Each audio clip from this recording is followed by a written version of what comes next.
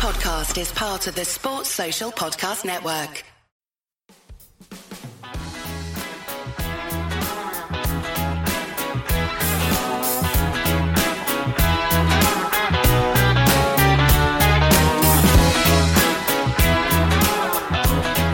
Hello and welcome to the Wisden Cricket Weekly podcast. The rain saves England, or maybe India, in the first test at Trent Bridge after a Joe Root masterclass. His first home test century in 3 years kept England in the contest.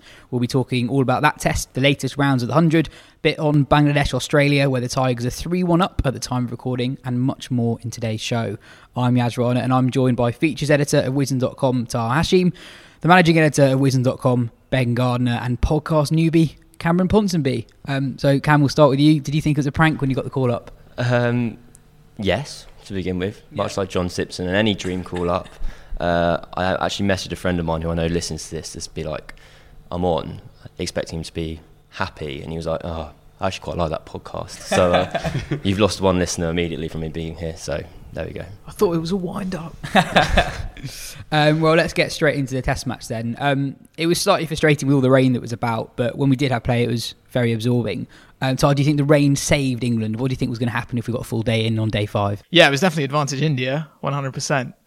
But I still had a gut instinct that England still could still do something there. But I mean, with the way England are as a test side right now, if India get over the line there, start off this series with a win, then you're really worrying about England. Whereas now you're thinking England could take a lot from that second innings. I mean, 303 compared to that first innings was 183. Joe Root amongst the runs looking, playing one of the best innings of his career.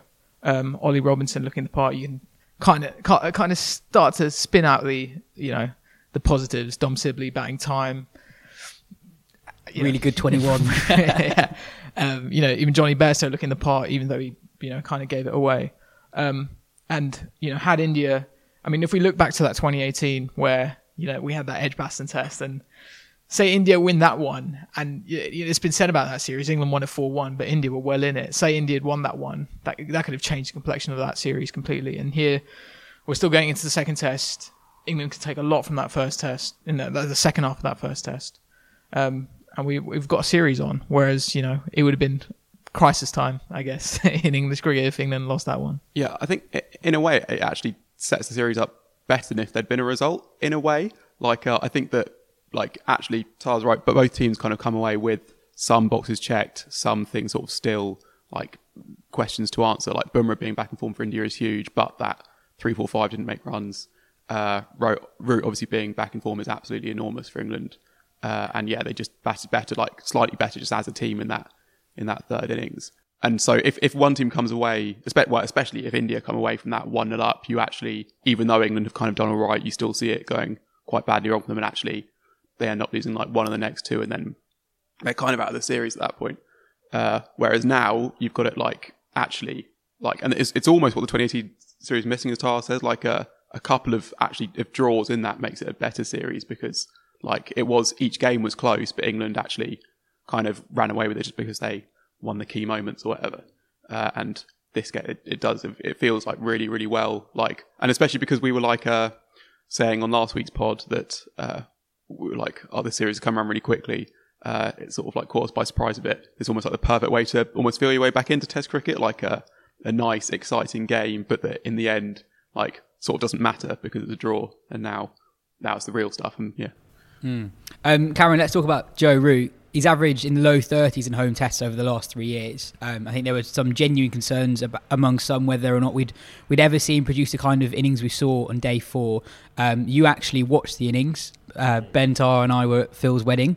Where does that rank among his best test hundreds, and what do you think he did so well in that innings that he might not have done over the last couple of years? Well, there was a great article on Wisden.com ranking all 21 test hundreds. I believe it went in at number 3.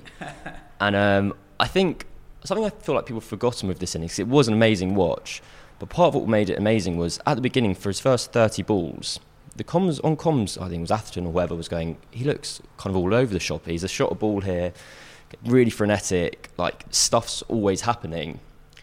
And I think eventually he got past that kind of frenetic stage, and all of a sudden it just meant he was just scoring runs really quickly. And so I don't necessarily know how different it was to the years gone by. He was still playing his big drives. He was really strong square of the wicket. And I felt something he did particularly well, which was an example of he does it because he's very good and we can't relate to that, is when he was playing Jadeja, not necessarily the quicks. He was getting right back and kind of cutting him just outside off stump.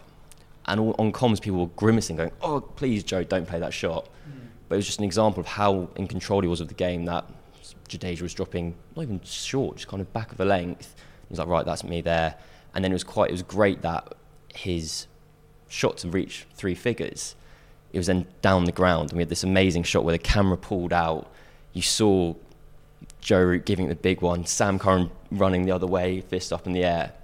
And it was just all in all kind of such an exciting innings to watch because it was just moving so quickly. Ben, you wrote that article on Wisden.com and we were talking about it in the office yesterday. And what stands out about so many of Root's great hundreds is the rate at which he scores. And actually, I can completely see why the commentators thought it was frenetic. But I did think that even in the first innings as well, that this was kind of like, this is what old peak 2014 to 2016 Root batted like when he was in good nick. Yeah, exactly right. Because I remember like one of them that's quite low down that list is like an 149 he made against India at the Oval when England went into the game only 2-1 up. So to win the series, and it was like nearly a run a ball. You're like, that's ridiculous. That's that low down. There were also the reasons for it, but like that's kind of just what he used to do. Like you forget actually, how quickly he scored without. I mean, that's the cliche is you look up and you get to 30, but it's a cliche for a reason. Like he would be busy, and I think his first 100 as well. I thought it was interesting that he'd only had 9 fours in that, and yet was scoring at like well over the strike rate of 50, like over 60, I think. And so that is what like peak Root would do. I think, as you said, we didn't actually watch all the innings ball by ball, but watching the highlights, 2 things stood out, I think, and it just showed that he seemed like really like particularly like fired up for this one, which makes sense. I mean, he's had like a tough time really. Like he's been dealt with just like a rough hand just as England captain because the rest and rotation policy fine in theory, but like you do have to realise that like test captains are judged by results, and Root will be judged by results, and those results are coming when he doesn't have anywhere near his best side available to him. And then you get to this series when he has something close to his best side available, albeit with Ben Stokes out for reasons that's fair enough, but still you can see how he could get sort of like frustrated with just like his lot essentially, and also the practice coming in has been essentially non-existent. To have all of that and then to kind of be like on that, I can see why on that third innings you'd come out just playing all your shots because you're like, well, I may as well go down fighting, and then you get a few away, and then you're sort of you're into it, and you're sort of like properly like fight. So there was when Dom Sibley, and I'm sure we'll get to Sibley in a second, but when he overturned a decision against him to be given not out, Root like properly celebrated. It was like which I mean a lot of England fans were probably hoping it would go the other way at that point, but Root obviously he loves batting with Sibley. I think there was a stat going around that he averages about 100 when he's batting with Sibley, so there's possibly something in that, but also just showed that he was living every ball whether he was batting it or not. And then his celebration on getting to 3 figures as well, he was sort of like did his sort of like his low sort of rising fist pump and then like a beat of the chest. And that like I mean Root being informed just changes the whole complexion of England's batting lineup, because especially in England where even though India batted pretty well, they still they didn't cross 300 in that first innings. A couple of players in properly good form, like that makes you kind of like a competitive test team in England. And if Root is now one of those, just one game, and he has had struggles a long time in England, that is absolutely huge. It's been a long time since he had a big summer here. What was the last Test century in England? 2018 Oval. And that was obviously overshadowed by Cook's final ton. That same Test match was when Anderson, overtook McGrath. England need him to have a big summer, don't they? And so this is a good sign. I mean, earlier this year we were talking about Root coming back, but that was in Sri Lanka, that was India, that was against the turning ball. That's a completely different scenario. We've not seen him thrive in England for a while in conditions against the Dukes, and so that's a huge tick for England. I mean, you can't underestimate that. Massive Test match that. Root is he's almost evens to end up with the most runs ever scored in a calendar year. It's been a long year for England, but he's already got 400. He's got over 1,000 runs at 60. Is it almost a shame that he's in this run of form when he's getting so little support from those around him. If you go through the list of the guys who've got most runs for England in 2021, it's quite interesting. So Root's got 1,064 at 59. Dan Lawrence is in second place with 354 runs at 27. Sibley 324 runs at 21. Burns 314 at 31. Pope 237 at 21. Bairstow 226 at 25. Stokes 203 at 25. Butler 202 at 33. Then Crawley 156 at 11. How frustrating is that Root is battling so many other things, but also that he has to carry his teammates at the moment? Yeah, I wonder if part of it's almost a bit cause and effect, though. Kind of it is on Root, and Root knows that. And occasionally, when pressure is put on you more, that it's only down to you, that can almost like lift the pressure. 'Cause you're like, well, if I'm not going to do it, no one else is, so might as well be me. And it's something I did genuinely notice on Saturday, watching him. I was like, why are you so happy? Like, he was just batting, and it wasn't like he was on 60 or 70. He was just smiling. He was high-fiving Sibley. And I kind of feel like he might be embracing this challenge as being in arguably the form of his life. And he's like, if it's not me, we are stuffed, basically. On the flip side, yes, of course, it's immensely frustrating because England have scored just under 500 runs in this test match, and Root's got 170 of them.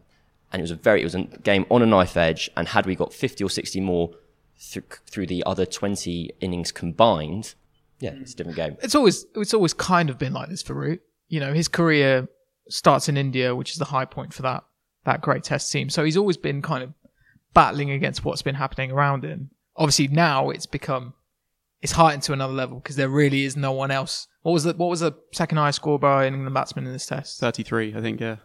There you go. So it's heightened now. And so you're right, it is like, why are you so happy? Because it's really tough out there. And yet maybe it's just this is England's leading run scorer of all time now. That maybe there is that level of, he may not show it in the way that Kohli does, but there's that competitive edge where it's like, okay, right, now my team really needs me. I'm going for it. So that's something to be really he's quite admire as well. He's quite bullish as well. Like something he says the phrase, "That's just something we have to live with." Loads. So you're without your best player. That's just something you have to live with. The schedule's crap. Yeah, just something you have to live with. There's no milk in the fridge. There's just something you have to live with. He's had to live with not having the best team England put out for most of this year. So a lot of people commented on the lack of preparation, specifically red ball preparation, England's batsmen and bowlers had going into this test. How much do you think that is to blame for how a lot of the England batsmen performed? I think that's probably overplayed a bit. Look at KL Rahul. How many runs did he make? Made over 100 runs this match, batted beautifully. Played 2 first-class matches in between his last test match and this one. One of them was last month where he got 100 against that county select 11, which obviously, big tick, which, what the other England batsman would not have got in the last month. But, everyone, this is not just an England problem. This is a problem across global cricket. India, these India guys aren't playing, bucket loads of first-class cricket. You turn up on the day and you have to adapt. That's just how it is. Now, you can say administrators need to solve this. They need to rejig the calendar, but in a way, it is still the playing field is not so. It's not so different for England than it is for other countries. And so you turn up, you rock up on that test match, and you got to do it. Yeah, I think you're just kind of more likely to get weirder results in the first test of series now. The home team has even less preparation than the away team sometimes. I mean, England won that first test in India, were better prepared than India. They had 2 test matches in Sri Lanka just at the back of that. And, you see stats going around like Butler in the first test match of a series averages not very much at all. And you of course, he's not going to average that much. He's not played red ball cricket for absolutely ages. I think you've got to remember as well that there is work that players can do against the red ball that doesn't happen in a first-class game. And I mean, it can make it slightly frustrating almost from a fan's or a journalist point of view when you're trying to sort of say, England should pick this player over this player when actually you have no evidence to go on. But so when you look at Bairstow in that game, who was England's second best batsman, I mean, I think probably all of us have been pretty critical of Bairstow and his weakness against straight balls and that sort of thing. And sort of there is an argument to be made that how is he going to solve that if he's not playing any first class cricket? Well, he showed in this game that there was at least tentative steps towards doing that, and he hasn't played any first class cricket. That's just work that he's done in the nets, even off the field, just kind of thinking about how he wants to approach it and that sort of thing. And all of that stuff can still happen. Obviously, ideally you would play loads of first class cricket in August, and I mean, ideally you just play all your cricket in August somehow, but that's obviously just not possible. But there is stuff that players can do off it as well. So it's like players can get better and worse, and they can do that playing first class cricket and not first class cricket. And you got to remember that like nothing is fixed, I guess. Cameron, what did you make of Bairstow's return? I thought he looked really, really good, and obviously there's the problem that he's got 30 twice. But he has made an obvious technical change where he's kind of shuffled across, and his problem before was he was getting bowled through the gate, basically. And now his gate is outside the line of the stumps. So I don't know, it seems like quite, if you miss it this time, he's just going to miss the stumps. But no, he was... I mean, even when he gets LBW like he did in the first innings. It's pedantic. But even like when he got out, like he's nailed that pull shot. He looked amazing. I've yelled shot at my telly and then gone, right, okay, cool. See you, mate. Like, come back next week. But I was kind of listening to previous episodes of this pod, and we're talking about Bairstow going, I don't think he wants to be picked. Like, he wants to play for Welsh Fire. He's nowhere near the Test squad. And now, say Pope's back for this Lord's Test, I reckon it's Bairstow who plays over Lawrence. And so in the case of, maybe it's another sign of how poorly England's batting is currently, that 60 runs across 2 innings, he's all of a sudden in England's top 6 again. Yeah, absolutely. And I think the change in technique, I think the point you made is valid. You can improve away from the cameras. And I think he's done something quite similar to what Rohit does in Test cricket, where Rohit bats further across towards off stump than he does in white ball cricket. And like Bairstow is genuinely stand like 2 or 3 stumps further across to off than he does in white ball cricket. And I thought he did actually look pretty solid, and he has been a very good Test cricketer in the past. And in an ideal world, and I think we say that a lot on this pod at the moment, in an ideal world you probably wouldn't be recalling someone who has barely got a run in Test cricket the last 3 years, but he's someone with a record behind him and an appetite to change. I was chatting to Ricky Clark for a piece about Name batting drop. techniques. Sorry? Name drop.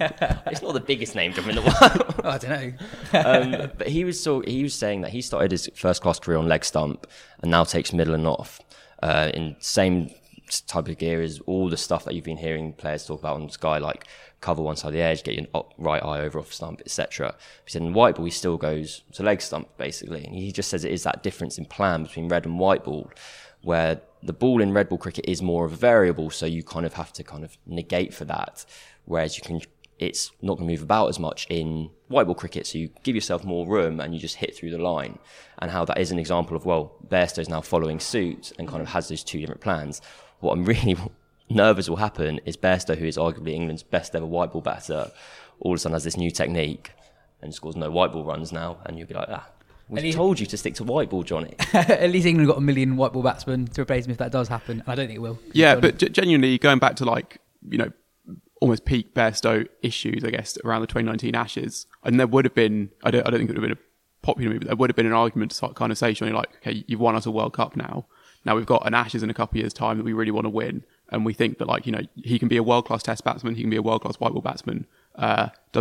Didn't seem at that point like he could do both at the same time. So it's like, okay, now you're just going to be our Test gun number 5 in our engine room. You're going to do that. If he can do both, obviously amazing. Remains to be seen after, you know, a couple of 30 odds, but you know, positive signs. The top 3 copped a lot of flack this Test. Their 6 scores were 0, 18, 27, 18, 28 and 6. The light roller asks, time for Crawley to have a break? ? What do you think? Any of you? Yeah. But I also didn't think he should have played this Test either. I mean, you look at those. I mean, well, it almost seems mean to have the conversation again. But averaging 11 for the year. His first innings 27 was his second score above 20 in 12 or 14 innings this year. I mean, and then you zoom out, you look at the overall numbers, averaging 28 in Test cricket, below 31 in first class cricket. He obviously has that, even with that one huge score, boosting those numbers. So yeah, I think it's time for a break. If England still have him penciled in for that Ashes squad, I don't think anyone would have a huge issue with that. I mean, it sort of makes sense. This technique might be more suited to those conditions, and you can get away with an Ashes squad can be quite big, and especially this one you think would be very big. You can get away with a couple of sort of like picks that are based on hunches, a bit like, you know, it's not dissimilar to a James Vince for the 2017-18 Ashes pick. So I think just let him go and play the 100, play whatever else he can play, just get away from the limelight for a bit, pick him for that Ashes squad and kind of see how he is. But yeah, I mean, would 100% back Hamid to be making more runs than Crawley right now. So I don't disagree with any of that, but I think it's quite interesting to kind of dwell on what's changed in a year.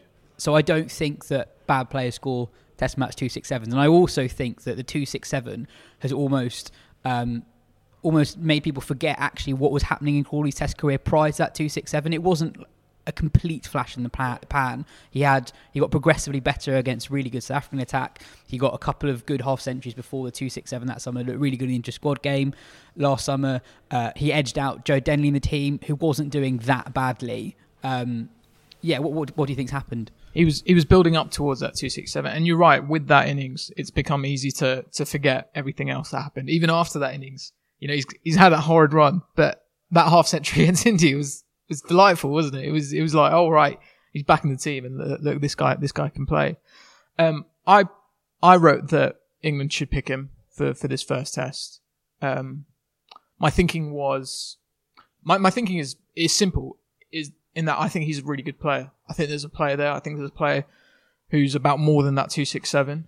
I also thought with that gap, he'd mainly just played white ball cricket, but he'd maybe got that confidence that was clearly didn't seem to be there against New Zealand. Maybe he'd got some runs even if they weren't test match ones.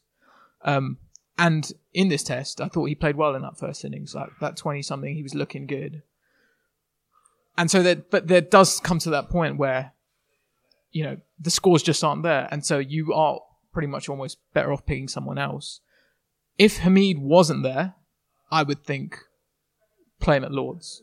He showed something in that first innings. Go for it. But Hamid is there and he's made a strong case. Not just with the county championship runs, but with that century against India. So with Hamid there, I would now pick Hamid over Crawley. But I don't think I totally got England's thinking with picking him for that first test. And to be fair, even if they did pick him in the second test at Lords, I wouldn't be totally against that. But Hamid is there now. I think it's probably Hamid's shot now. I think that's really fair. I mean, for me, one of the reasons why I would drop Crawley is because I do genuinely think he's got a decent shot of doing well in Australia. And England have a top three at the moment where you look at them, and even in the form that Crawley's in, I do back Crawley to have the best Ashes out of the three of them. And he wouldn't be the first person, a top order batsman, to really struggle in England and then thrive in Australia. I mean, look at David Warner. He averaged like 10 in the 2019 Ashes and then rattles off a 100 in his next home summer in Australia. And I think that I basically think I think he's having a really similar summer to what Hamid had away from the spotlight in 2017, 2018. I think he's really vulnerable outside off stump. And I was actually thinking about this yesterday. I think Pakistan were almost like the perfect attack for him to play against last summer in England, in that they had Shaheen, who's brilliant, but he's a left arm who swings it in. Naseem, who's really exciting, but he's pretty quick, not a huge amount of control yet. And Abbas, who's again brilliant, but he's very stump to stump. They don't really have like a traditional seamer who just swings it away outside off stump in the same way. And I think that kind of suited Crawley's game quite well. That is surely a problem though, if Crawley's weakness would be a traditional seamer who moves the ball away, because there's a lot of those in cricket. Well, it explains a first class average of less than 31 from 61 games, which is a big sample size. But I think it also means that, like, actually, I don't think you can guarantee that if you do drop Crawley, he is going to go away and dominate county cricket. I think when county championship is played, I think he might struggle to that. I think also one thing about his, like, about looking at him and doing it by the eye test, I think there is a risk to that, because I think that, like, he is a player basically who can hit very nice cover drives even when he's horrifically out of form. So that's what's happened this year basically. Against India in one test, he managed to string together 10 cover drives and then he got out, and then he, you know, I don't think in that 27 actually, because I was really willing him to be back in form and to look good. So I even tweeted like, oh, that was a really great job. He played to get past 20, but then actually he was playing and missing a lot, didn't really look at all secure. I really, really don't think England should be like at all thinking about picking him, because I think if you're trying to win a test match against India, you don't pick a guy who's averaging 11 in like 8 tests for the year. Like you just like that's. It's the 5th worst calendar year average of all time among batsmen who've batted more than 10 innings in a year. I totally understand that. I sound like one of those old school scouts in Moneyball who just He was just like, he looks good. That's the thing. So It really passes the eye test. It's a lovely sound off the bat. At what point do you like trust your eyes over every other bit of available evidence, basically? Look, 267. That's the thing. Like he did. It's not. I don't think it's as simple as eye test versus look at the numbers. He did do well last year, and not just in the 267. I was wondering with that kind of Moneyball shout, I was like, is Zach Crawley like Billy Bean, but like the player? Whereas everyone said, you're amazing. Everything about you is perfect. You have this amazing cover drive. You can do things that none of us can do, but you can do it like once in isolation. Guess we'll see in 30 and years. I hope that's wrong, because it is like, as you said, that 50 against India, I was like, this guy's the best player in the world. Like he's going to play for the next decade. He's going to just hit the ball on the up through the covers, and I'm going to love every single second of it. And now we're here talking about he's averaging 10. It's horrible. I mean, like he, out of everyone, would be kind of hating this the most, as it were. So would you guys have all have Hamid in for Crawley at Lords? No, having just said that, I'd pick Crawley again. Yeah. How come? And this is such a negative way of selecting a team. I'm just worried about just mentally breaking all these guys coming in and just not scoring any runs. At the moment, I think Crawley is in the process of just having a terrible run of form. But I feel like he's only had, I know it's just 8 tests, but it's kind of 1 in Sri Lanka, 1 in India, 1 against a great attack in New Zealand. Oh, now he's playing again. So it's not like an extended run of bad form. It's isolated matches over a period of time, if that makes sense. Isn't that form though when you combine those together? Maybe. Averages about 30 in the county champ this year as well. I do see what you're saying, because they picked him for this New Zealand for this India series because, like, not because they had any evidence that he was any better than he was against New Zealand, but just because they kind of some time had passed and they kind of hoped he was. I think if he's in your top 3 for the first match of the series against India, that doesn't change off the back of 2 bad scores. So I think that you pick him again. If he gets 2 further bad scores, then it's Hamid's turn to nick off for 10, and then we can talk about who's going to be in the Ashes top 3. I think we almost get into like an ancient Greek philosophy paradox at that point. That like you're not a bad player after 1 bad score, but you're also not a bad player after 2 bad scores. But at some point, after some string of bad scores, you are 3 scores changes everything. It wasn't all doom and gloom for England. Root aside, Anderson was majestic. Robinson picked up his maiden fifer. Tar, your moment of the week was Anderson getting Kohli? Yeah, it was just a beautiful piece of theatre, wasn't it?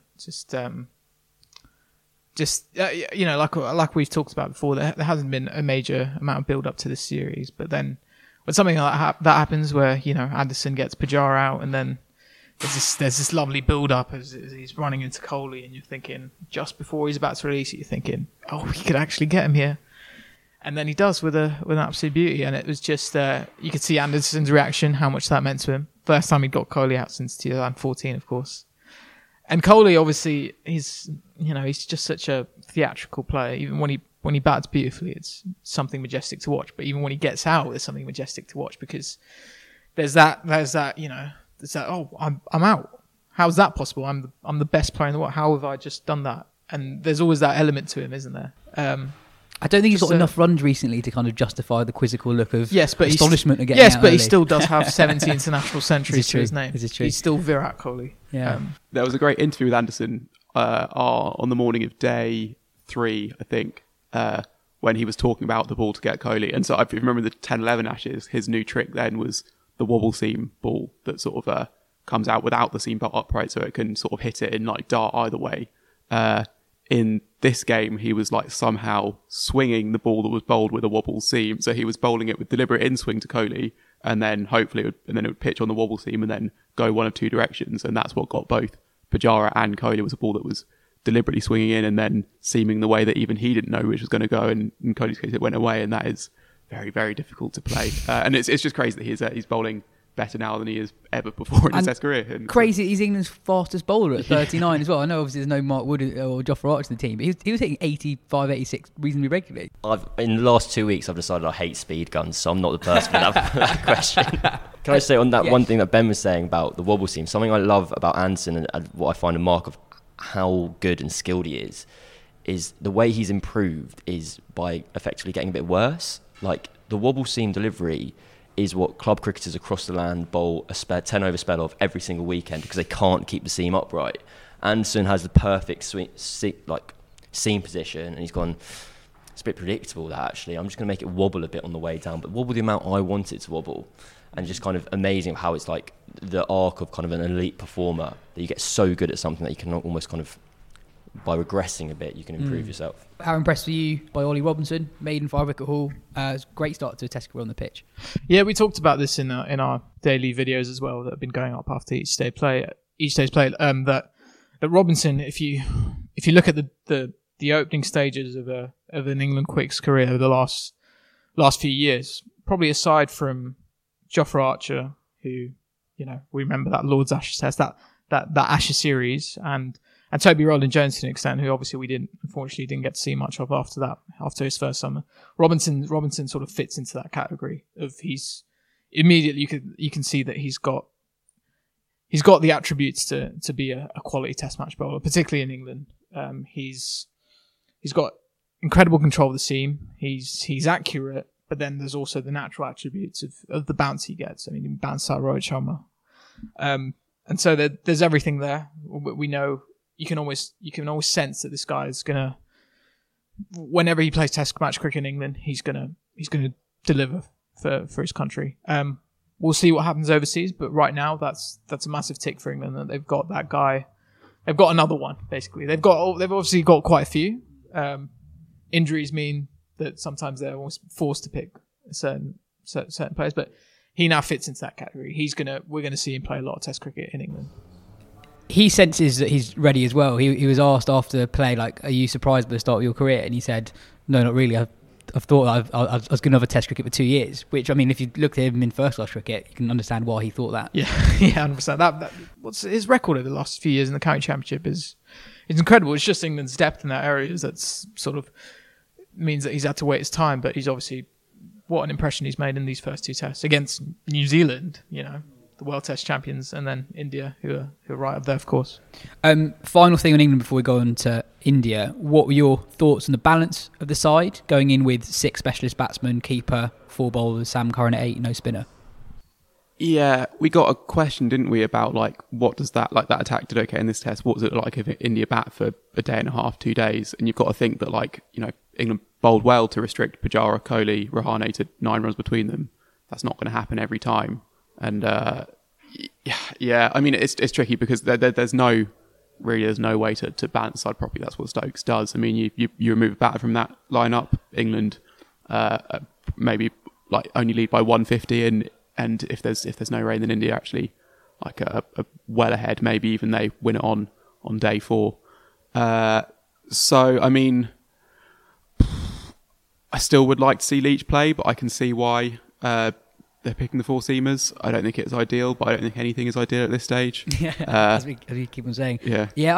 I didn't like it initially. Someone just got to live with, yeah. Yeah. I didn't like it initially, but I actually did by the end of the test. At the end of the day, England didn't play that well, but were in with a 30 to 40% chance of winning the game on day 5 with a 6 out of 10 performance, which I think is partly due to just having a very deep batting lineup. We all fall in love with this game for different reasons. For some, it might be batting. For some, it might be fast bowling, watching a fast bowler run in and deliver. For me, it's watching spin bowling. And so you can imagine my frustration when I see that England have not picked a spinner for the 3rd test in a row in England, and that Ravichandran Ashwin isn't playing for India. But let's focus on England first. For me, I see Sam Curran at 7. What we saw with that England test team in having, you know, Buttler at 7, Curran at 8, had the feelings of a football team picking 5 at the back. You know, let's play it safe. Let's, you know, we're not doing too well right now. Let's how you win major tournaments. let's keep it steady. Let's sort of part of the bus. I always want to see a spinner in a lineup. Maybe England think it doesn't work, but I'm not speaking from the perspective of England wanting to win the game. Okay, I'll be honest, I'm speaking from the perspective of someone who wants to watch the game. I want to see a spinner. It doesn't have to be Jack Leach. It could be someone else, Matt Parkinson. Mm-hmm. But I want to see a spinner in a test lineup, and so that grates at me a bit when we've just come off the series against India. When, you know, away to India, you realise that there's this big gap for England in how they face spin bowling, but also how they bowl. You know. As well as Jack Leach bowled in that series, Akshar Patel, Ravichandran Ashwin different class. And so you want to see some sort of indication that you're gonna try and groom a spinner. You try and build a team that can have that spinner. The great England team of the century had a quality spinner. Your spinner is so important, and you just don't see that with the England team. Now, I understand Ben Stokes isn't the team. If he is in the team, it becomes much easier. And yes, there's an element of risk in Sam Curran batting at 7. But the way he batted in this test and the way I've seen him bat before, I think he's that guy you can have there. Josh Buttler bats much better at 6, by the way, than he does at 7. I don't really know why, but he does. Okay. And so I looked at that, and just from a perspective of someone who wants to enjoy that test, I find it frustrating that England just aren't picking a spinner. I think the problem I find with Sam Curran at 7 is it's like Sam Curran scores useful 30s, and 30s become progressively less useful the higher up the order you go. And so like Buttler bats 7, averages 33 in Test cricket, and he's underperforming. And so if Curran's batting 7, that same innings he was played how many days ago is worse than if he does it at 8. And that's a kind of nonsense about cricket or whatever. I think for this test match, I think they picked the right team. It is obviously just a bit rubbish that we can't get a spinner in at the moment. So there was rain about. I don't know what the forecast is like for Lords. Really good. Really good. Yeah. I don't know what that means. 23, 24 degrees and sun. Jack Leach is a 92 at Lords, doesn't he? Yeah. Get him in at 7. He's the all-rounder to balance the side. But I think two things that are possibly slightly contradictory, not quite contradictory, but they don't argue for the same point at least. This conversation might well be different if we'd had a 5th day, India cruise it 3 down, and all of a sudden you think like, actually, England kind of need a spinner for those sorts of situations. The other side is that Sam Curran ideally would be in number 7 and did look like he could be sort of like that long-term game changer in that role at the end of his first year in Test cricket, but hasn't been in great form with the bat since then. Obviously, it's good that he looked in a bit better form this test, and maybe England can trust that and think like, okay, maybe we can push him up to 7, but that would be a leap of faith. You can't. I think it's that first series that he had was the second series he had was so dominant that you can sort of like convince yourself that like that's what Sam Curran is, when actually that probably gave us like overestimation of his batting abilities over the level he's at the moment. Briefly on Sam Curran, I do think that he's a player that we almost take for granted as someone who just, because he's so talented, you can kind of throw him into a test match and he'll be fine. But he's played so little red ball cricket. He's still very young, barely ever plays in the county championship anymore. And there's some criticism of how he bowled in the India first innings in particular. But I actually thought he looked pretty threatening early on, and then he was just a bit loose, bowled a little bit too full. I think he'll just get better with the ball as the series goes on. And in the past, you kind of forget how good he can be with the ball in home test matches. I mean, in that Edgbaston test match in 2018, he kind of ripped the heart out of that Indian middle order. In the Oval Ashes test match in 2019, he was probably the most threatening England bowler to Steve Smith. I think he can be a really good bowler. I think he will get better as the series progresses, and also with his batting as well. He just hasn't played that much red ball cricket recently. I wouldn't be surprised that he plays a breakout innings this series. He doesn't normally get lots of test matches in a row. He kind of fills in, and he's going to get at least 2 in a row in this series. And he played that ridiculous ODI innings in India, and there wasn't a huge amount in his limited overs career that suggests he could score 100 from number 8 or number 7, whatever it was. So I think I wouldn't be shocked if he produces something like that at Lords. I just feel he's the type of cricketer that you do have that leap of faith with, because he is. What is Sam Curran? That is the question that's been bothering us for so many years, and we've got at least 7 articles out. But the answer is that he's a hell of a cricketer, and if you just put that trust in him and say that you're going to bat 7. So who's out for you? Lawrence and no Pope, or Pope at 5, or? I mean, I haven't thought it through that much, but what I'm thinking is that you get a spinner in there. That's how you get him, and you play Curran at 7. Because the other argument is Leach over Broad, which, I mean, Broad was probably the worst fingers bowlers in that game. There doesn't need to be an indictment of him saying he's finished or you're dropping him, whatever. I think you can look at Anderson and Broad and think, are each of those guys going to play all 5 tests this series? Maybe not. So maybe you give one of them a breather for this game, especially if it is going to be hot and it's at Lords, and maybe it'll spin a bit on the final day. I mean, yeah, I see what you're saying. I think I'd definitely play Broad at Lords. I'd see what you're saying about, are they realistically going to play both play 5 test matches? I think the first 2 test matches are back to back. There's a break, then 3 back to back test matches. So probably look to rest one of Broad Anderson For in the the fourth and third and fifth, fourth, or third and third and fifth. fourth probably. Good reminder from Tara, actually, we've got daily mini pods on our YouTube channel. So they're about 5 to 7 minutes long. We'll get them up on the evening of each day. So if you want to see kind of a bite-sized analysis of the day's play, head to our YouTube channel. Follow us on Twitter. You'll see us posting about it, etc., etc. On India, I thought one massive plus for them was how good Rahul and Rohit looked. There's no guarantee, even with Rohit's runs recently, that he was going to transfer that form into in English conditions. Rahul was class. So good to see him back in Test cricket. We saw the last time he was in England where he closed out that series with a knock that said, "I've struggled, I'm just going to go for it," and he went for it.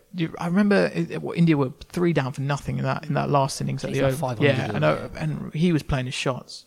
And he's we see him in white ball cricket as well. He's such a lovely player to watch, such a fluent player to watch. India's depth, is staggering.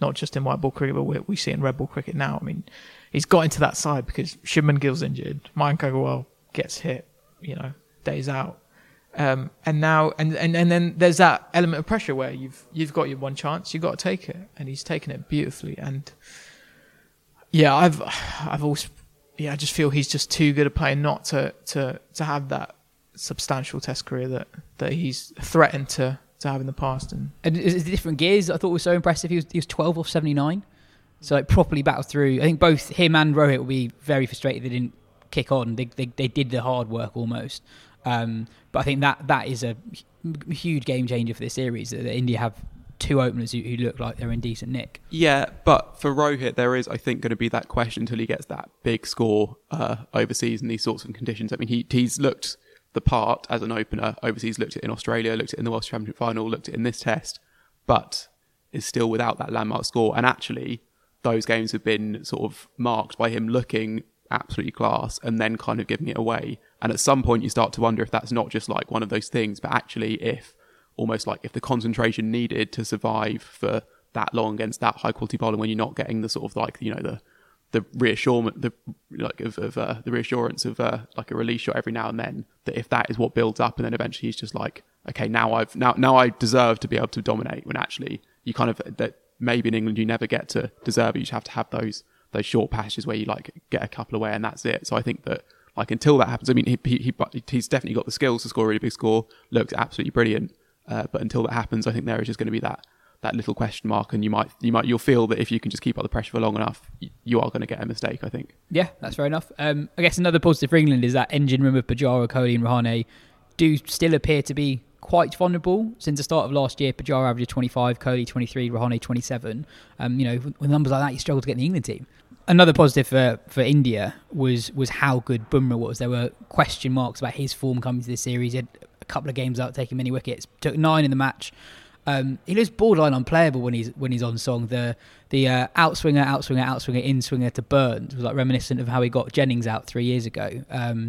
I mean, if you're low on runs and you're an opener facing him, like, good luck. the ball that just tails into the left hand. Yeah, So just beautiful to watch. He's just he swings so late as well. Yeah, and he's just that that little stuttering run up, and then just what he gets when he releases the ball is just phenomenal. Yeah, you forget how freakish his run up is, because it's not a run up. Yeah. Like, you think how, like, he's like 90 miles an hour doing that. Like, how quick would he be if he actually ran in? It's like it's not far from like what a spinner would do, really. Yeah. Like Matt Parkins probably runs in more than Jasprit Bumrah does, and he's the slowest bowler in world cricket. It's like Yeah, it's a really, really short run up, but then when you actually look at it, it's a trot for the vast majority of it. It's only a run when he basically gets to the umpire. Yeah, It is, absolutely and crazy. it just like slams down. It's Yeah. Cam, just on the Indian team selection, how surprised were you that Ashwin was left out? I think looking backwards and looking forwards, I think it is kind of a case of 2 different things. I think in general, cricket can get a bit ahead of itself with picking for conditions, but I think it was the right decision for the Trent Bridge test. I think it's not a coincidence that England went without a spinner, and it just so happens that India have 2 guys, went with Jadeja, who can bat incredibly well at 7. I think for Lords going forward, I think Ashwin is a better bowler than Takut. That's like, I don't think that's the most controversial thing that's ever been said. regardless of the conditions, you get him back in the team. Like, even the conditions might suit Takua a bit better, but Ashwin is good. Is my hot take for today. Excellent. Pod debut playing shots. Yeah, I kind of think that it's just not an either or with Jadeja and Ashwin. You pick out Jadeja away from home because he's a really good number 7 and his bowling's a bit of a bonus. You pick Ashwin because he's one of the best 3 Test bowlers in the world. I also think on Jadeja, he's almost the template for what you want Sam Curran to be in Test cricket, like a brilliant bowler at home who can bat 7, but away from home, really handy 7 is bowled. How's Sam Curran's left arm spin? But on Ashwin as well, one thing you forget as well is that he is far from that sort of bowler that really needed those helpful Indian tracks and like an old ball and stuff. Like, he's brilliant. He's one of the best new ball bowlers in the world, really. One of the best new ball spinners there's been. I mean, you remember the 2018 tour to England when he was just absolutely working over Cook, sort of like bowling him top of off stump the first 2 innings in that series, I think, with, Cook's one of the best players England have ever had, and Ashwin was all over him with a new ball in English conditions. I think that it was brilliant in Australia. Yeah, exactly. And he's doing it with kind of with drift and with flight as well. It's not just that he needs to get it off the pitch to do it. He's just a bowler who is at this point at like the top of his game, and kind of needs to just play whenever he's fit, I think. Yeah. Before we get on to the rest of the show, Ben, there have been increasingly loud murmurs over the last week the Ashes might not go ahead. Do you want to explain why and how likely do you think that is? Yeah, as far as I understand it, there's kind of like a few varying complaints. There's like the central one is if players' families aren't allowed to travel with them, then that will lead to lots of England senior players being like, well, I don't want to spend 4 months without my partner and children, which is fair enough. But I think I would be obviously I haven't been privy to discussion or anything, but I would be surprised if that was what happened, considering the India tour last year, their families were able to go with them then, and the Indian players were allowed to go outside of the bubble a little bit, not too much. And there was the controversy when they went to the restaurant and had like a selfie with a fan, and that led to some of them being in self-isolation, that sort of thing. So there's that, but then there's also just do you want to spend 4 months in near bubble conditions, considering how draining we know bubble life is.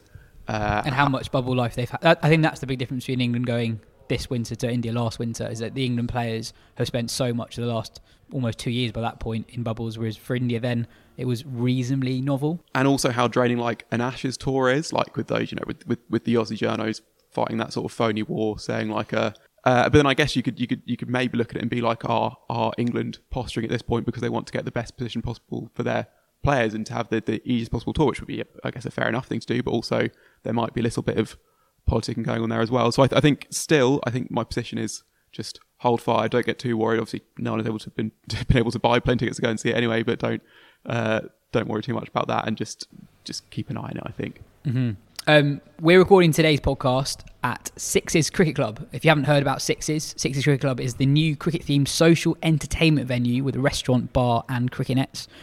We played it last week after last week's show. It is really so much fun. Great for a birthday, I think.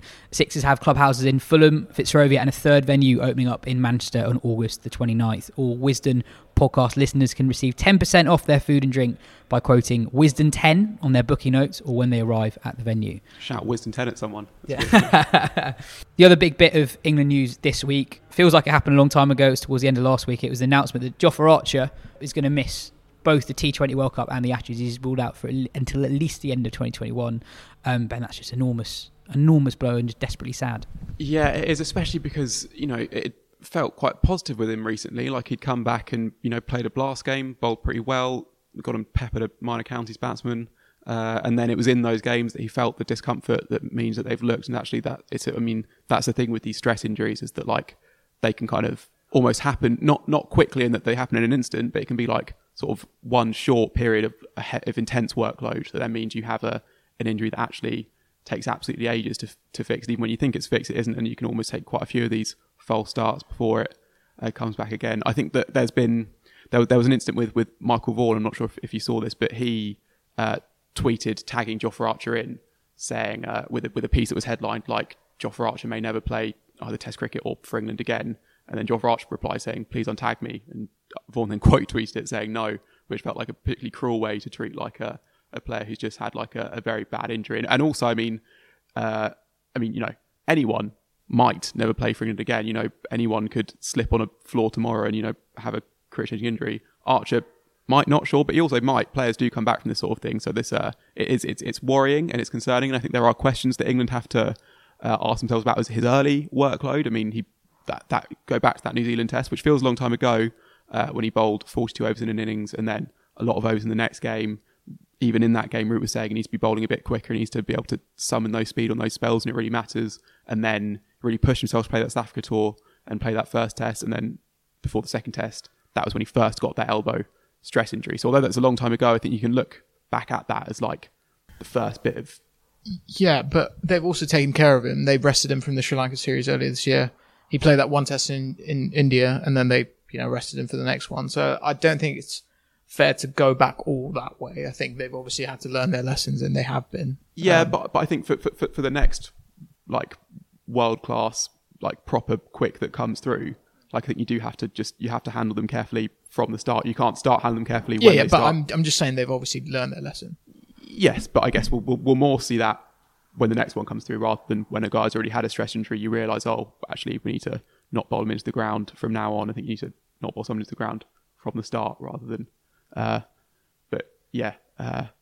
I mean, hopefully this proper period out is what he needs, and he comes back fit and strong. And obviously, it's such a shame for England's chances as well. I think in a way he is a better T20 player than a Test player at the moment, but it's almost more damaging for England's Ashes hopes because they're just so much weaker in that department. So if you're looking at who the quicks are they're going to actually pick for that series, from looking like they had at one point Wood, Stone and Archer to sort of like rotate and dovetail through that series, they've now got Archer, who's definitely out, Stone, who's also been struggling with injuries, and then obviously Wood isn't going to be able to play all five. So you're looking at all of a sudden like who is there in county cricket who is like that quick, and obviously not very many of them.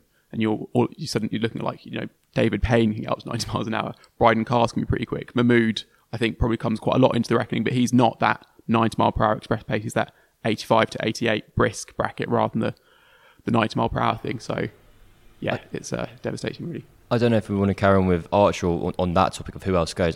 In my head, it's just Mahmood. I think Mahmood just absolutely, he's the kind of next cab off the rank, inverted commas. I think watching Mahmood, if you showed me like a one ball of Glenn McGrath in isolation, I'd be like, he bowls little nibblers, 80 mile an hour, great. If you showed me 5,000 balls, I'd be like, he's amazing, I get it. With Mahmood bowling, you're like, one ball, you're like, he's amazing, get him in.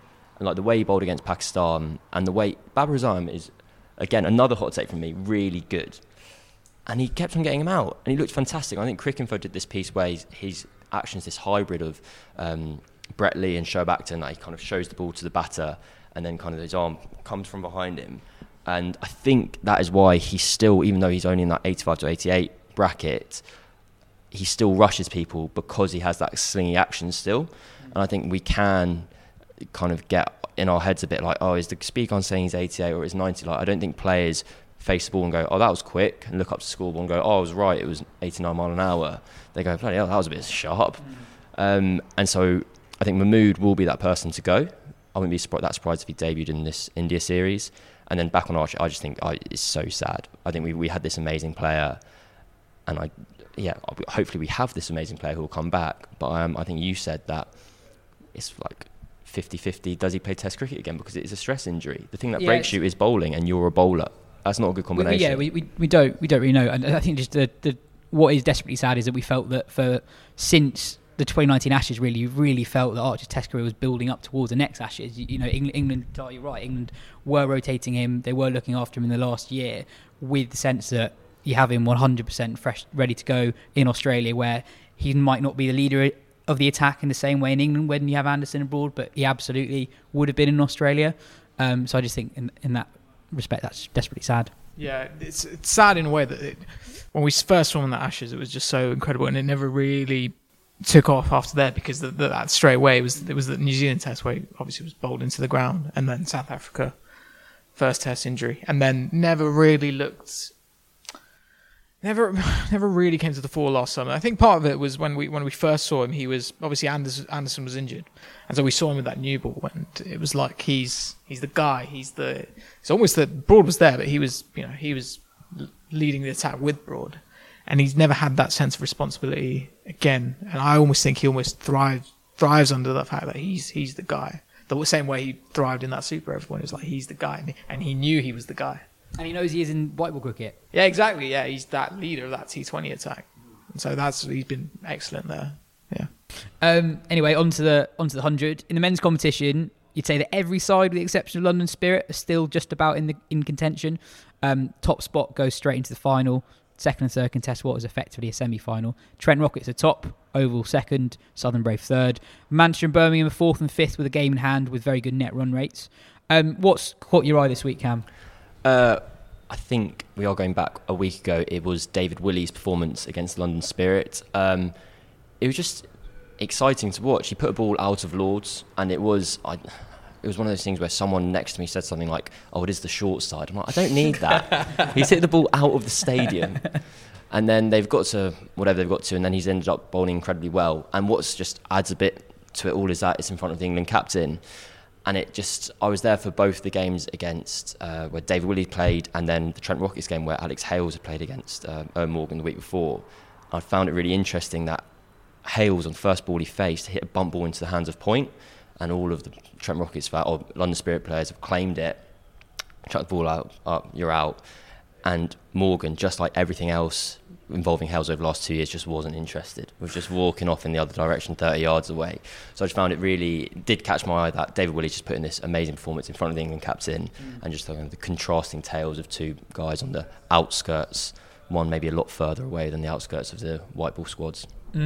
Yeah, that was my moment of the week actually. yes. Was being at that game with my my brother and my nephews. It's probably quite an interesting case study there in terms of like how the 100 is getting people involved, because my brother's sort of like is a fan of all sports, I suppose, probably a bit more into cricket now because of so that we have something to talk about basically. But he's been getting to the 100 specifically because of the women's games that are being on YouTube. I think there was a feeling, maybe a fair one, and obviously being on BBC Two is a massive platform to have, and it's great. 3 more games on BBC Two now, which is really exciting. But YouTube is not. It's not as if you'd only find something on YouTube if you go searching for it. I think if you looked up the odd cricket video on YouTube and you happen to go on there, which quite a lot of people do when there's a game on, that it will get recommended to you, and that can help get someone more into cricket. I think that is a big thing. And, you know, my nephews love YouTube. So that was so they were basically putting those games on in the afternoon through the TV and watching those quite a lot. So they came to that game because they wanted to see Jemima Rodriguez bat rather than because they wanted to see any of the men's players. But yeah, and they loved it. They had a great time. They do now think that David Willey is the best player to ever lived, and are retrospectively absolutely fuming about the 2019 World Cup squad. But yeah. That's really interesting. I really like Birmingham Phoenix at the moment. I think it's such a fun batting lineup, in particular, captained by Moeen. But the batting lineup of Finn Allen, Will Smead, Liam Livingstone, Moeen, and Chris Benjamin. Smead, for one, is at 19 at Somerset. You've been talking about him for a while. He's a real talent, but also he's got enormous biceps, huge biceps, very strong young man. And then on, I don't understand how. I know we talked about him a little bit already on this pod before, but I just don't understand how a player as good as Benjamin could have been stuck in the twos earlier this season. He's so calm and collected at the end of a run chase. I think he's been at the crease at the end of a run chase 3 times now already this tournament, successful run chases, and 2 of them were like he played properly pivotal roles in those. That second run chase, I was sort of, as he was getting there, I was thinking, yeah, this guy wasn't playing professional cricket a few weeks ago. Like, surely he's going to be like, yes, come on, I did it. And he's just cool, ice cool. I was like, oh, this guy's serious. But also proper. Because there was chat that he got, Moeen liked him because he just butchered spin basically in this twos getting, but he was doing it against the quicks as well. Was that your moment of the week? Oh, mine was David Willey, but I'll go with Benjamin again. Yeah. I find it. We were talking earlier about kind of the eye test with Crawley, and this is this an argument in favour of the eye test? Because like Moeen Ali's obviously seen him once. He hasn't gone, God, I reckon that guy's got good numbers over mid wicket. Yeah. He goes, this guy's awesome, and he just keeps on going up the levels. I don't really have anything constructive to say on it because it's completely baffling. He was a university cricketer 3 months ago, and apparently cricket's the easiest game in the world for him, and just keeps doing very well. No, it's crazy. Samit Patel for England, anyone? He's striking at 174 with the bat, averages 18 with the ball, really good economy rate. Is he a better T20 player than Liam Dawson, who we just assume will eventually be in the World Cup squad? Yeah, he might be. I guess England, is he a better T20 bowler than Liam Dawson?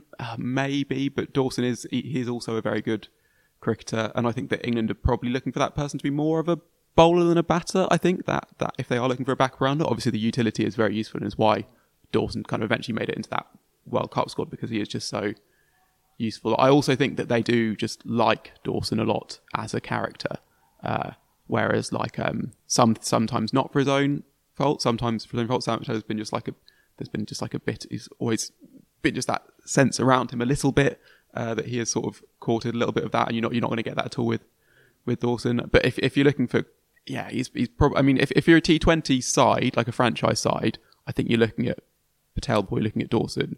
I think if you're building a squad and you're looking at like squad cohesion and all of that sort of thing for a World Cup, I can just about see how Dawson edged in. But yeah, I mean, he's doing himself absolutely no harm. And also, I think we need to remember that actually, because he obviously has played a lot more cricket for England than Dawson has, but he never looked out of his depth for England. He was, in a way, almost slightly harshly treated in ODI cricket. Like he averaged about 30, striking at nearly 100, I think, which is, for that time, in a way, it's more impressive because it came at that time, but it was also underappreciated because it came at that time when people sort of looking more at the average rather than the strike rate and being like, well, he's a...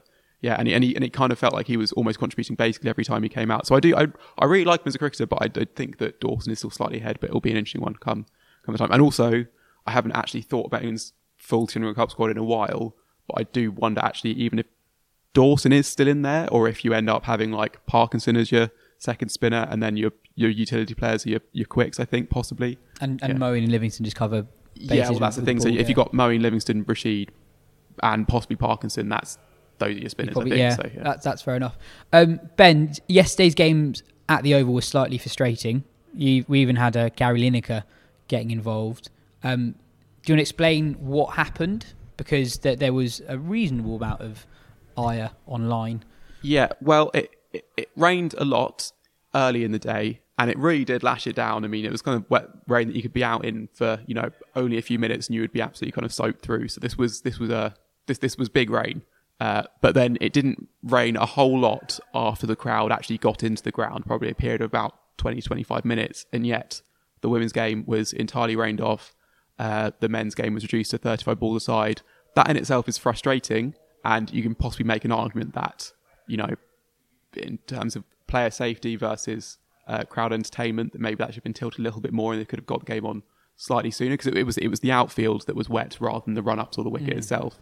And they brought the boundary in quite a lot. Yes. On one side of the ground. Yeah, but I think what really frustrated the fans was just the lack of communication, especially if you've got new fans there.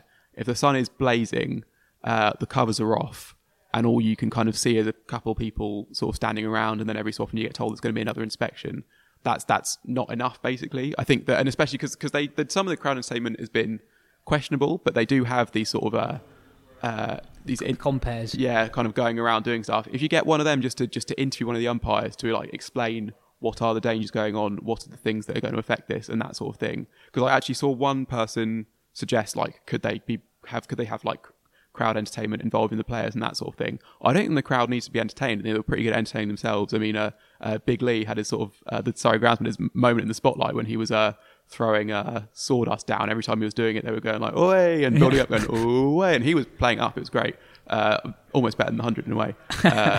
But so the crowd they weren't essentially too like mean spirited or like they just wanted to know what was going on, and they weren't getting told it, basically. I mean, I think maybe Lizzie Ammon tweeted that her son was like calling and texting her, who she wasn't at the ground, asking like, and he was at the ground asking like what was going on, and that speaks volumes about just the lack of communication, I think. Yeah, I think that there were two sides to it. One, so like Lineker, for example, was saying, "Is this actually dangerous?" And I think Jason Roy and Sam Cook have come out after the game and said, "Yeah, it really was. It's really it's hard to see exactly how wet the outfield can be unless you're quite close to it." I think that's fair. And I think, the main gripe really is the lack of communication, especially when you saw players from both sides training and doing drills over most of the outfield. To be honest, the only bit they weren't on was the very specific bit of the field that was supposedly too wet.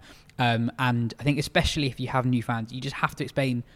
Don't just say it's a wet outfield. Explain why a wet outfield is bad and why you can't play. Because even we couldn't quite put our finger on why it was, while agreeing that like actually it probably isn't ideal to be playing on it. I thought of something else, because yesterday I suggested like a cricket ball is harder than the football, because obviously you can play football on a wet pitch. You can't play cricket on a wet pitch. Cricket ball is harder than the football, so actually maybe slipping and then getting hit by a cricket ball is a bit more dangerous. And also the thing I thought yesterday was actually footballers wear boots with studs, whereas cricketers wear Spices aren't very spikes. good, Yeah, they don't. Yeah. So, Yeah. but I mean, I guess it's a very rare thing. But should cricketers have boots to wear? I guess you're not going to get a groundsman that's too happy about you running over the wicket with your studs on. I guess I think Ricky Wessels used to do that, didn't he? Did he? I think so. Oh, really? I think he used to wear blades in the outfield. I might have lied on the pod there, but I think it's true. Okay, we'll look it up.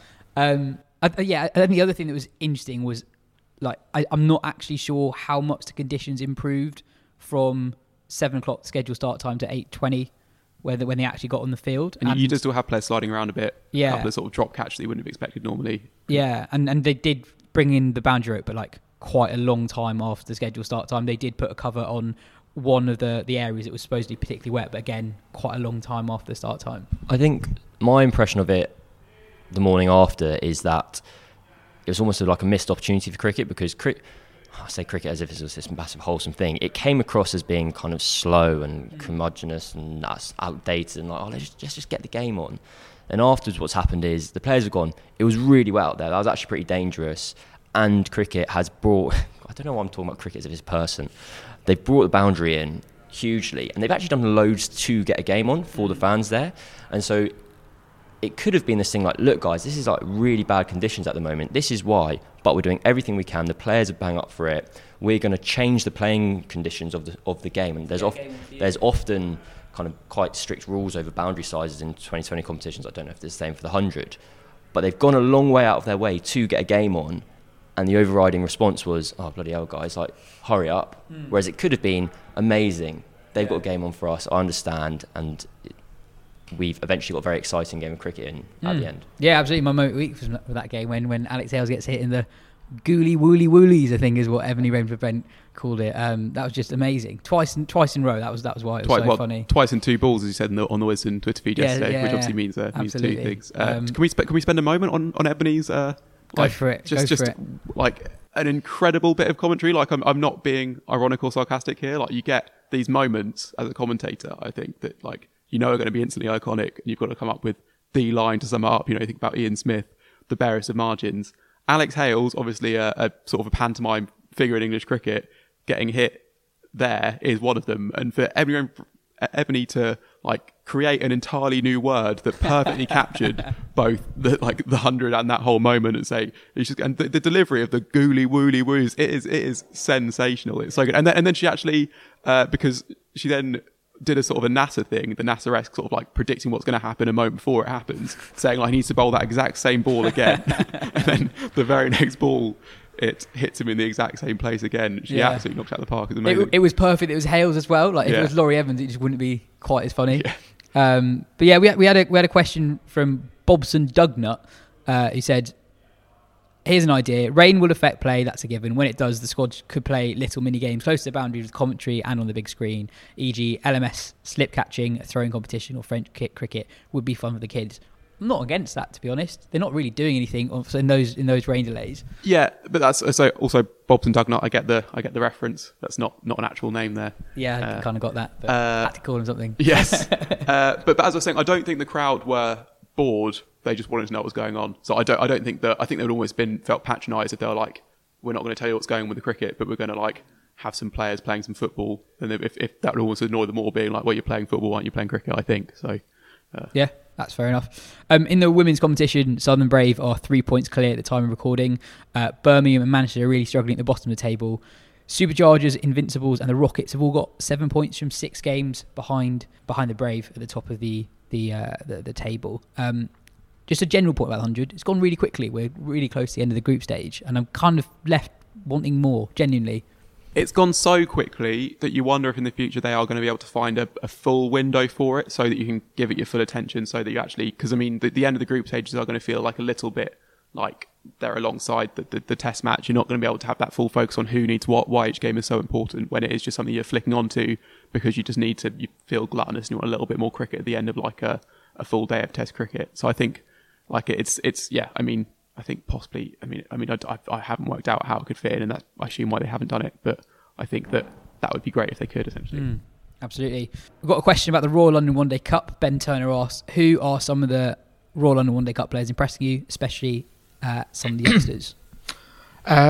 We saw Lewis Goldsworthy at the Oval the other day, hit 96, and he's got now 4 half centuries in 6 innings, something like that. Nice, impressive little player. Played at the Under-19 World Cup last year, is that right? Yeah, he did. He's a very good left-arm spinner as well. Actually. Yeah, so he's got that too. The next Liam Dawson or next Samit Patel, that kind of player. Ben, you had a couple of players? Yeah, Rob Yates was the main one for me. He's 21-year-old Warwickshire top order bat. There was a really good 100 he got against Notts, I think, in a game that was actually pretty feisty. And I'm really enjoying when the One Day Cup gets feisty in particular because I've been enjoying it. Been watching just a lot of games on the stream, but it does it's kind of just good to know that like county cricket still matters to a lot of people, to the players and to the fans and that sort of thing. But yeah, there are a couple of controversial umpiring decisions in that game. But yeah, I've really liked him, and he's not young. But I'm glad that George Munsey has got a chance to kind of show what he can really do. He's like averaging 70 and striking it plenty for Kent. Obviously, he's a Scottish player who can kind of he's sort of an inventive batsman and can hit the ball a really, really long way. So good to see him churn it out a bit. Got called up obviously after that COVID outbreak, and he's just stuck around. I'll go for 3. I'm going to go Jamie Smith, not necessarily for his on-field performances, but I just think it's interesting to see which players the counties are cashing in on and saying this is our guy for the future in these roles. So him captaining the side at 20 or however young he is. I thought it was really cool to see Rishi Patel get 100. I know Paul Nixon, the coach there, has said he thinks Patel could play international cricket within the next 4 years and has all the attributes. So to see him kind of fulfilling on that promise, and kind of similarly with Feroz Kushi at Essex getting his first professional 100 yesterday, because I know last year I expected him to be playing a lot more this year, and last year was kind of this breakout year where Essex had this new batter, and then I think it's Paul Walter has somehow kind of kept him out of the team. I say somehow, he's batted well, but he's kept him out of the team, so it's good to see Kushi get some runs in his return to the side. And Rishi Patel's gone from Essex to Leicestershire, hasn't he? And so I think you always wonder if a player, because if they start moving around counters at that age, you wonder if they are going to get that chance to sort of like bed in and show what they can do. And that's great for him as well. Yeah. Cool. And finally, Bangladesh at the time of recording a 3-1 up in a 5-match T20I series against Australia. It's the first time they've ever won a bilateral series against Australia. The Aussies are without a number of first choice players. A guy called Nathan Ellis, who I'll be honest, I've not heard a huge amount about. He took a hat-trick on his T20I debut in the 3rd game. Bangladesh's left-arm quicks have been in the wickets. Mustafizur has been doing well, and so has Shoriful Islam, who's kind of the leader of the attack in the Under-19 World Cup winning team last year. Mitch Marsh is the only Aussie batsman to score more than 50 runs across the first 4 games, and he has something like 29% of their runs across the series so far. And there have been a couple of standout performances from other Bangladeshi players you probably haven't heard a huge amount about. 21-year-old Afif Hussain and inexperienced keeper Nurul Hassan took Bangladesh home in the run chase in the 2nd game. So Dan Christian, he hit 5 sixes and over off Shakib and hasn't got 50 runs in the series. Yeah, no, exactly. That's amazing. And that bowling scorecard for Bangladesh was a fun one. That's the one game Australia won, and basically everyone went at like under 5 and over, I think, and Shakib was going at 12 and he conceded almost half the runs in the game despite bowling 4 overs. Yeah, it's been a funny series, but quite a fun one, I think. Yeah. That's all we've got time for. Thanks, Tar. Thanks, Ben. Thanks, Cam. This has been the Wisden Cricket Weekly podcast. If you enjoyed the show, tell your friends, and remember we've got the daily post-test YouTube videos, so check out our YouTube channel for those.